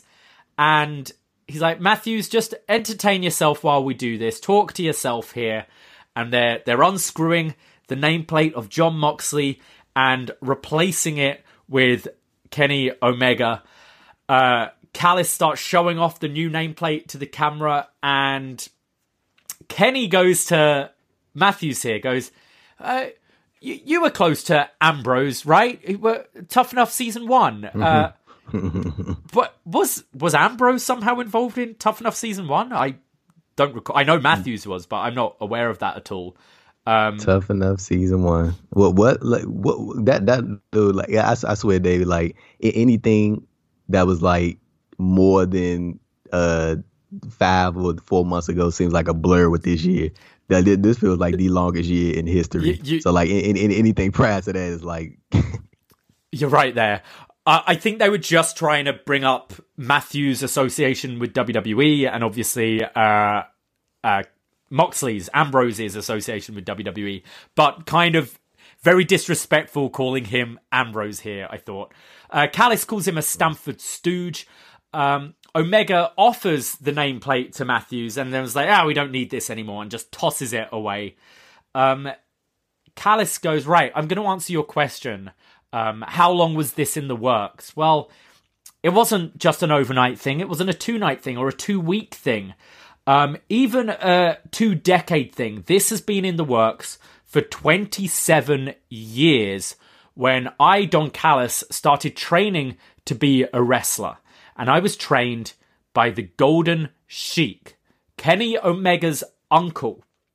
And I would see this 10-year-old curly-haired kid, Kenny, around the gym, around training. And I wanted to look out for this kid like the Sheik looked out for me. And says, so this plan has been in the works for a long time. Do you think I wanted to work for New Japan just to be a color commentator? No. I was there so I could be there for when Kenny won the IWGP Heavyweight Championship. He says it was all part of the plan to come back to Impact Wrestling, and it was all part of the plan when Tony Khan invited me to call the match of Kenny versus Hangman and subsequently Kenny versus Moxley for the AEW Championship. He says that most people only make history once, but they make history twice. They made history when they booked Kenny Omega versus Chris Jericho at the Tokyo Dome, and this is what spawned Tony Khan to give birth to AEW. Callis says that they're on course to change the history of wrestling once again by having the greatest wrestler in the business as your AEW World Heavyweight Champion. Josh asks if Kenny thinks that the way he won the AEW Championship tarnishes his legacy, and Kenny and Don look very, very offended by this question and goes, yeah, I agree to this gentleman's agreement, but Don Callis is a father figure. He's family. And once Moxley put his hands on him, that gentleman's agreement went out the window. He's like, does it tarnish my legacy? No. Everyone wanted to see me as champion because I'm the greatest wrestler on the earth. When you ask of the greatest matches of all time, I'm in them. And not just singles matches. Your greatest tag team matches, hardcore matches, cinematic matches, best matches in AEW. You look at the top 20 matches in AEW history, I'm in 17 of them. I'm in the greatest matches in Mexico, in Japan, in UK, in Zimbabwe, everywhere. You name them, Kenny Omega is in the greatest matches there. And as I've come to Impact, Josh, you should pay me with some respect. He says that he's in Impact Wrestling because he can. He says that as a kid, he saw himself as a bit of a hobbyist and a collector, and he used to collect all these comic books, but eventually he had to quit, as no matter how rare these comics were, he could never get his hands on the rarest. He says that the rarest comic of all is Action Comics #1. It's the debut of Superman. And now, as he has the AEW Championship, that is the Action Comics #1 of pro wrestling. He says it's the most valuable prize in all of pro wrestling. And as he has that, he can enjoy being a collector again. He can come to Impact and collect other titles. And he likes traveling. He likes going to other promotions and just wants to add to his collection. He says that he basically describes the Impact Championship as Spider-Man Edition #1. He says, yeah, it's good, but it's not Superman. He says that if we think Kenny and Don arriving in style tonight was cool, what they've got planned for tomorrow night on Dynamite is going to be even cooler. And Don's like, oh, please give us a clue. Please give us a clue. So Kenny says, all right, Lex Luger. That's my clue. So I assume he's alluding to the Lex Express Championship Tour from 1993. I imagine a really extravagant bus parading around Jacksonville, showing off his championship. A bit of a World Champions tour here. And then he goes, and I'm going to give you one more gift. And Don's going, do the thing. Do the thing. Do the thing. He's like, nah, I'm not going to wrestle for you tonight. But I will bid you all adieu, goodbye, and good night. Bang! And as they walk off, Kenny's going, kind of like that Josh guy. And Callis like, nah, he's still a Stamford stooge. As Josh Matthews is left there shaking his head, and Impact goes off the air. Yeah, man. The cleaner is back, obviously, officially. Because I remember he stopped doing the sign off at last year's, what was that, Fight for the Fallen? I think that was the last time he did it, because I think that show was for the money for that show went to victims of gun violence, right? And I think that's why he didn't do it on that show. And I don't think he did it since that show. So it was kind of cool to see that that whole thing return. And that's like a throwback to the Kenny Omega of old that we all grew so fond of.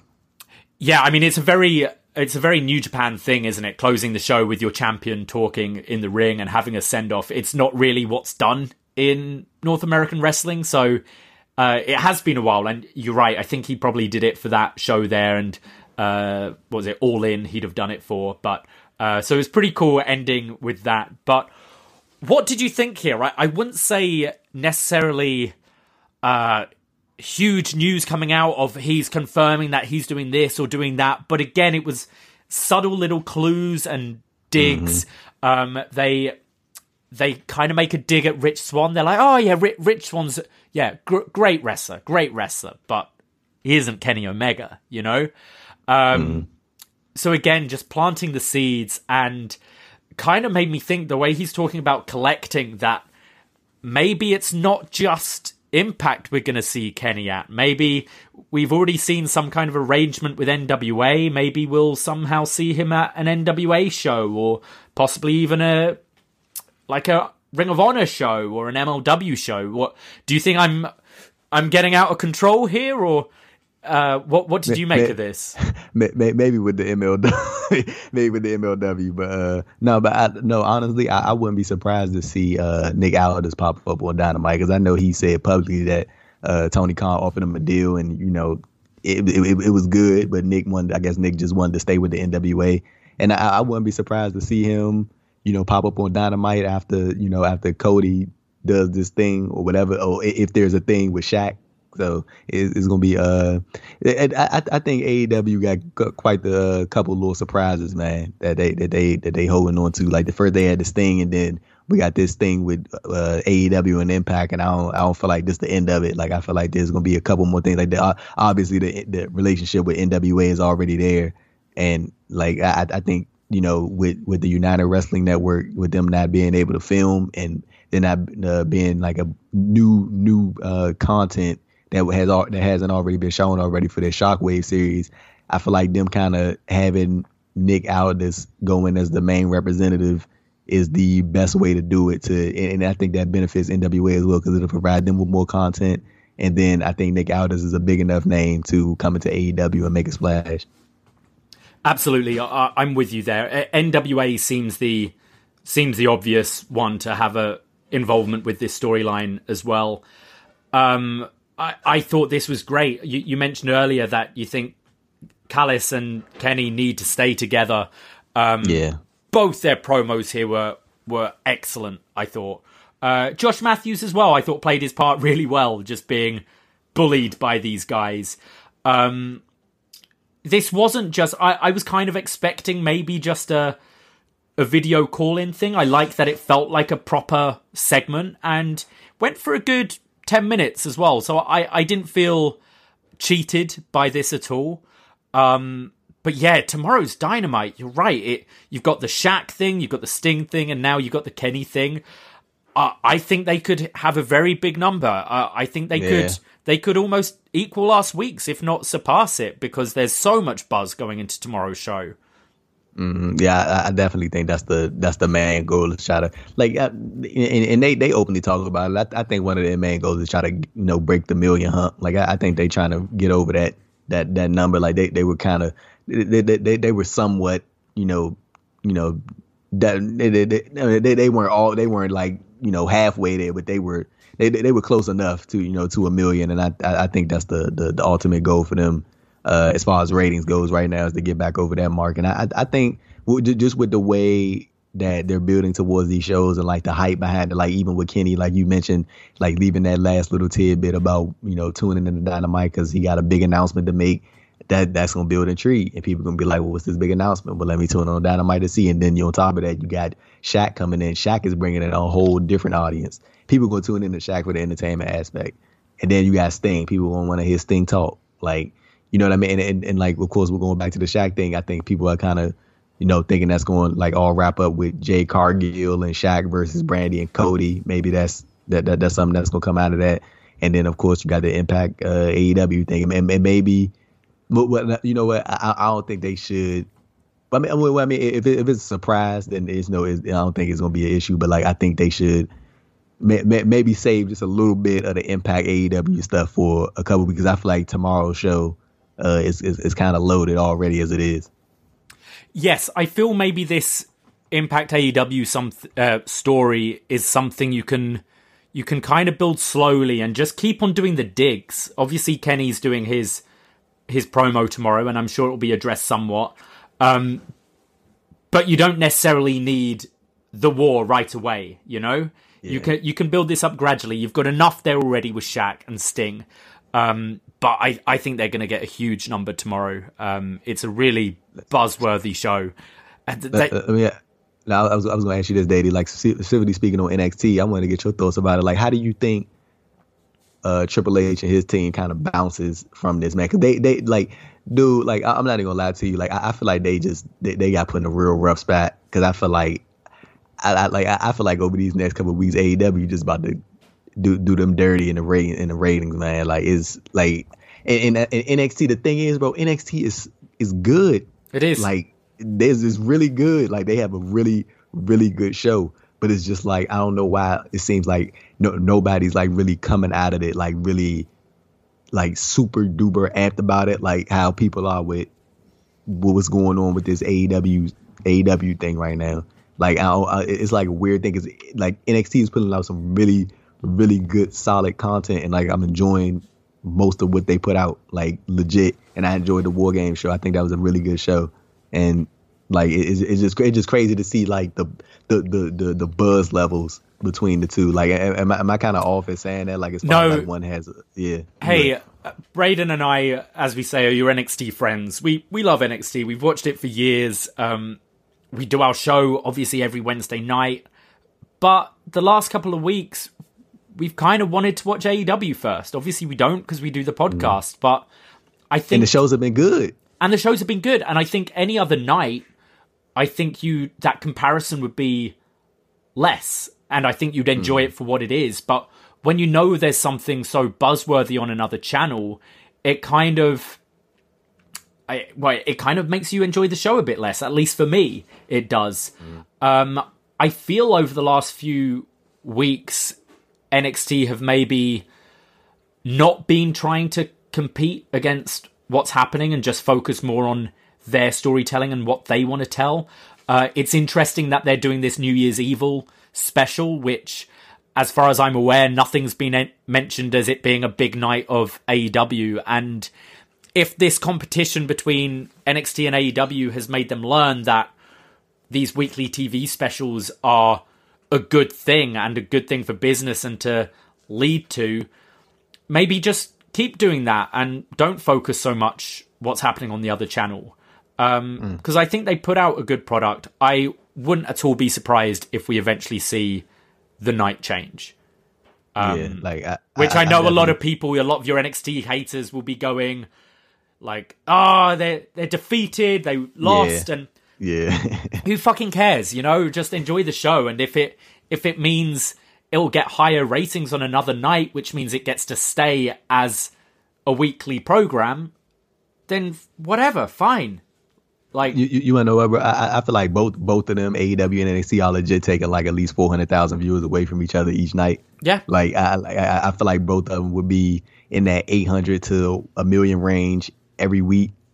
Like, really, if they weren't head to head right now. And man, like, dude, like NXT just got the shit in the stick, bro. Like, because I mean, like, bro, they were already on Wednesdays. I know it is on the network. Like, you know what I mean? They've been on Wednesdays. I don't know why people think they just jumped. I mean, they weren't on the USA network, but they NXT's been on Wednesdays. But like, I'm sure you know as somebody that has paid attention to NXT, man. I'm telling you, bro, those days when they was on the network, man, I'm telling you, shows were great. Like I remember this one moment, and I don't mean to go over the tangent, but this is one moment I remember when Aleister Black was feuding with Johnny Gargano, and Aleister Black cleared the parking lot. I'm talking about black masked everybody, came in the ring, pressed out William Regal. Like that was like one of the best segments, bro. And like it's like ever since they moved to the network and to USA Network, it feels like it's like more. I mean, and that's what it is. It's just more week by week booking.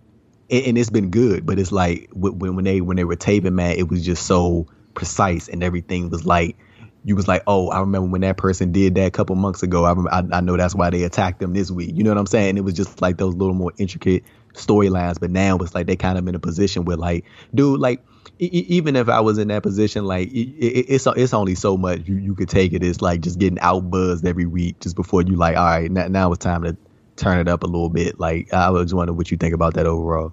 Yeah, I used to say NXT was one of my favorite TV shows. not one of my favorite wrestling shows, one of my favorite TV shows. An episode would end and just like a Game of Thrones or a Breaking Bad or whatever, I'd theorize with my friends, oh, what's going to happen next? Oh, that cliffhanger was so good, and where do you see this going and this going? Now it feels like a really good wrestling show. I watch the show, I enjoy it for what it is, and then I switch it off and I don't really think about it. Mm-hmm. AEW is creating that buzz. It is making me think, oh, what's happening next? And that's what NXT has lost since going to USA. And whether that's because beforehand they would do these tapings and they would map out these stories a lot more. I don't know what it is, but it has definitely lost that it factor. And I agree with you that I'm Right Here moment with Johnny Gargano and Aleister Black, one of the greatest ends to a show. It was just fantastic. Chef's kiss, man. Yeah. Chef's kiss, man. It was perfect. They're just... It was perfect. There's a new cool kid on the block, you know? They're not the cool kid anymore, unfortunately. It's still one of the best wrestling shows you can watch weekly. David, you want to know what's crazy, bro? Like, NXT used to be that. Like, that cool kid on the... Like, and it's crazy how, like, things have changed, man. Like, because I remember, like, when...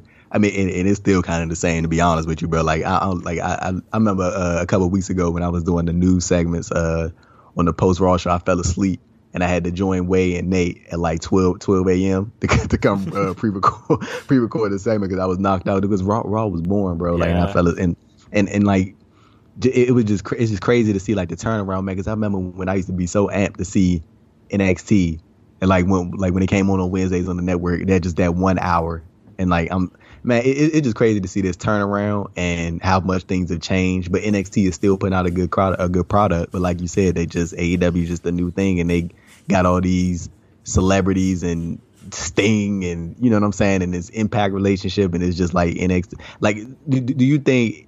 Do you? I mean, like, I even if I feel like NXT were to do something collaborating with another organization, I feel like it's just gonna backfire, and everybody's just gonna be like, you know. Or they only been reactionary, even if they were to move to a different day, just like you say, it's gonna be like, oh, they've been defeated. Like they in a weird spot, bro. They are, yeah. I mean, I'd be maybe more for another tournament, like in the past when they've done the Cruiserweight Classic or the Mae Young Classic, and they've brought in independent talent who aren't signed with them. Maybe that will, but I don't know how much that translates to for wrestling fans. That's cool. I don't know how much that translates to just your everyday fan watching it. You know, like I'd love that. I'd love to see the next Dusty Classic having some more tag teams from all over the world involved, rather than your roster that's already there. But yeah, I think it just needs. I think it needs a big shake-up. I think. Unfortunately, your likes of Undisputed Era, Tommaso Ciampa, Johnny Gargano, they've outstayed their welcome in NXT. And I'm massive fans of them. And I'm worried about what will happen to them if they go to the main roster. Like, I do worry about them. But unfortunately, they're not particularly entertaining anymore. Because we've seen them there for so long. And what always kept NXT fresh was that conveyor belt of cycling in and out talent. And that's what's missing from that now. But I was going to ask, would you think seeing people from Raw and SmackDown would help in any way, or do you think that's just like, nah, no, just let's stay away from that? Not long term, because anyone worth bringing down, I don't think they're going to sacrifice. So it's cool having a Sasha Banks come down for a month, but if you're talking about a permanent move. What, you're going to bring a Dolph Ziggler down? Like, it's who put on great matches, but like that's the kind of talent you're going to. Cesaro, again, great matches, but not going to build a buzz. You're not going to be bringing Roman Reigns to NXT. You know, you're not going to be bringing Seth Rollins or Brock or whatever to NXT. So it's difficult. I think at the moment they should probably just kind of. Focus on doing what they're doing. Try to build some new stars there. I see someone like Bronson Reed.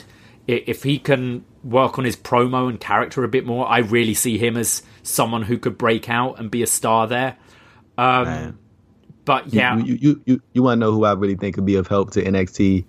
I really think Shinsuke Nakamura, like him going back to NXT. I think that would be like I don't think it would be something that's going to like take them ratings wise, but I feel like a lot of people are interested in Nakamura enough, and to the point where he really hasn't been doing much of anything on WWE TV, like on SmackDown or Raw, like except for that tag title run with Cesaro that was like kind of forgettable. I feel like him returning to NXT would be kind of like, okay, this is a start to just generating just a tad bit of buzz, because just the way he was presented in NXT when he was first there. Yeah, I agree. I mean, I don't know what his status is, but Samoa Joe as well, Man. Oh, goodness. Just bring back all the ex-champions, except Bobby Roode and Bo Dallas. But everyone else can come back. Man. But, oh, my goodness. Joe, you mentioned that Joe would be perfect because he hasn't wrestled. So that would be perfect. Like, that would literally That would feel fresh. That would feel fresh. Yes. Even as Wade Barrett's off for a week, so you have Joe step in like you had with Kevin Owens the other week, but it could be a way to set up an angle. That kind of thing would be cool. And would mix up with a whole new crop of people. But yeah, I'm not sure what his status is really. It's kind of strange. I think he's great on commentary, but I want to see Joe wrestle again. I just put out that best match ever Samoa Joe title run. He's good. He's good, guys. He's a good wrestler. To check that was the one with Benno, right? It was, yeah. I like that. That was a good podcast, man. Y'all killed that. Thank you very much. But this was our Impact review. So we kind of talked in detail about the Impact AEW relationship, the stuff with Tony Khan, the stuff with Kenny Omega. Do you think Impact did enough here to create new fans for Impact? Do you think what they showed off from the body of their show with their content was enough to keep your AEW fans who may be tuned in tonight, to keep them around? Yeah, I know what, I definitely think Impact has drawn just a bit of AEW's fan base, just because of the connection that's there, the obvious working relationship that's intact. You want to know what's gonna be interesting? Like, I think it is going to be interesting to see if this AEW relationship kind of helps Impact get charted in the ratings. Because normally we don't really see the Impact rate. Like, you got to do some deep digging to get the Impact ratings. But, like, it's going to be interesting to see if they get charted, in the ratings. Them are like, I think that's going to be a big thing going forward. Like, and I feel like another big thing, like you mentioned with Tony Khan and like these little subtle digs at Impact, I think that could be a thing that they could use in the future. Like, hey, we helped Impact get up in the ratings, and if it wasn't for us, you guys wouldn't be doing this and doing that. So like, it's a lot of ways to play off this, man. Yeah, I think they did a pretty good job tonight. I don't know how much, because obviously this was pre-taped. I don't know how aware, like when this relationship came about. I do kind of feel if they knew they were going to have a lot of eyes. I thought the show was good. I thought the matches were good. I think you'd maybe put a title match on or something a bit of a bigger deal. Not so much a 10-minute. What was the main event? 7 minutes? I think you maybe put a more substantial kind of 15-minute, 20-minute 2-segment match on, perhaps, for your title to make it feel like a bigger deal and a bigger show. But obviously we're not quite sure when everything came about.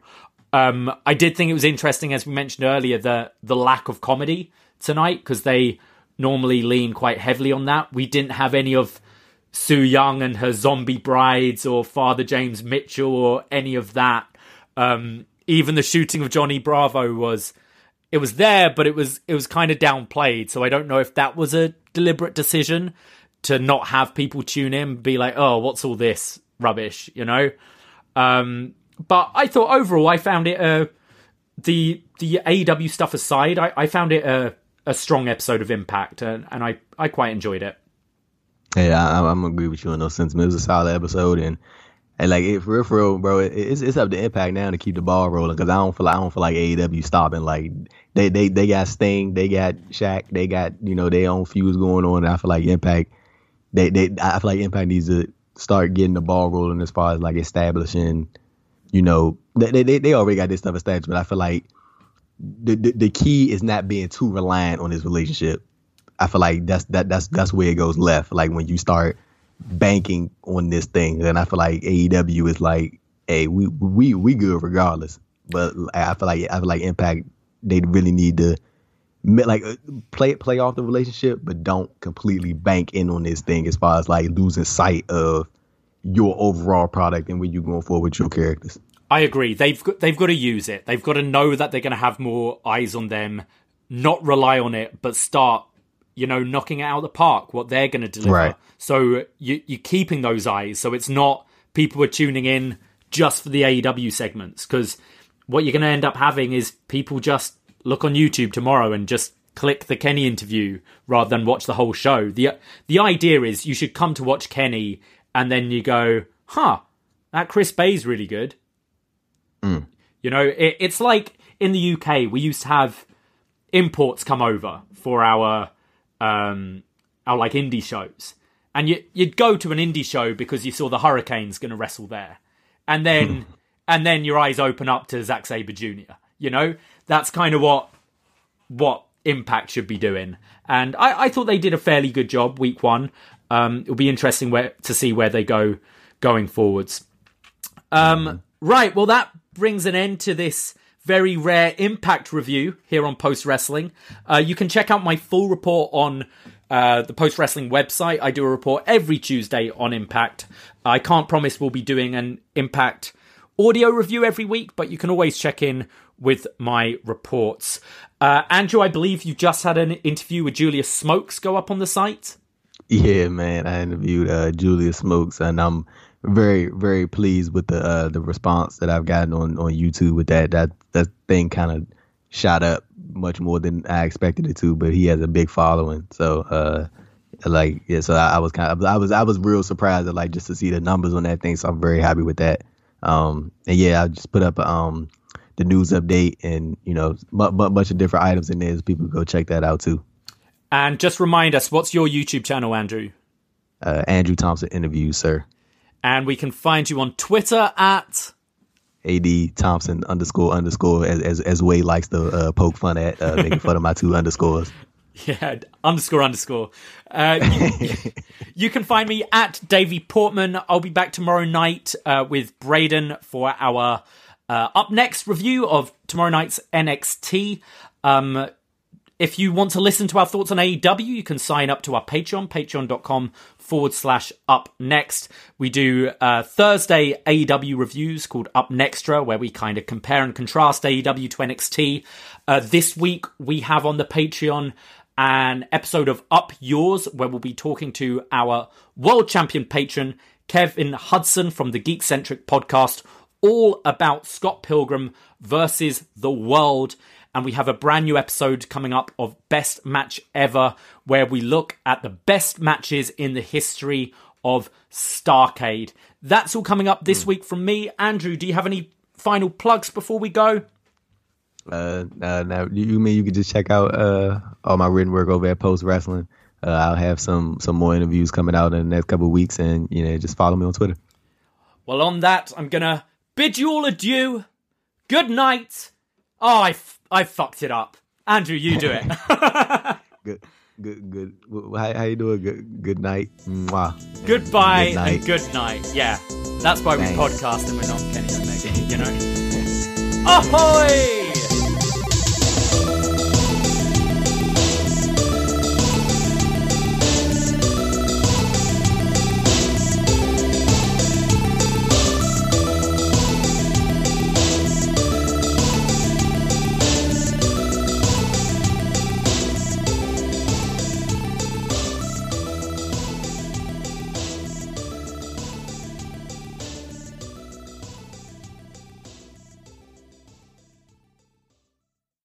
Whether it's Kroger's Simple Truth Turkey or mac and cheese with Murray's English Cheddar or pie made with fresh Cosmic Crisp apples, there are many dishes we look forward to sharing during the holidays. And Kroger has all the fresh ingredients you need to turn today's holidays into tomorrow's memories. Kroger, fresh for everyone.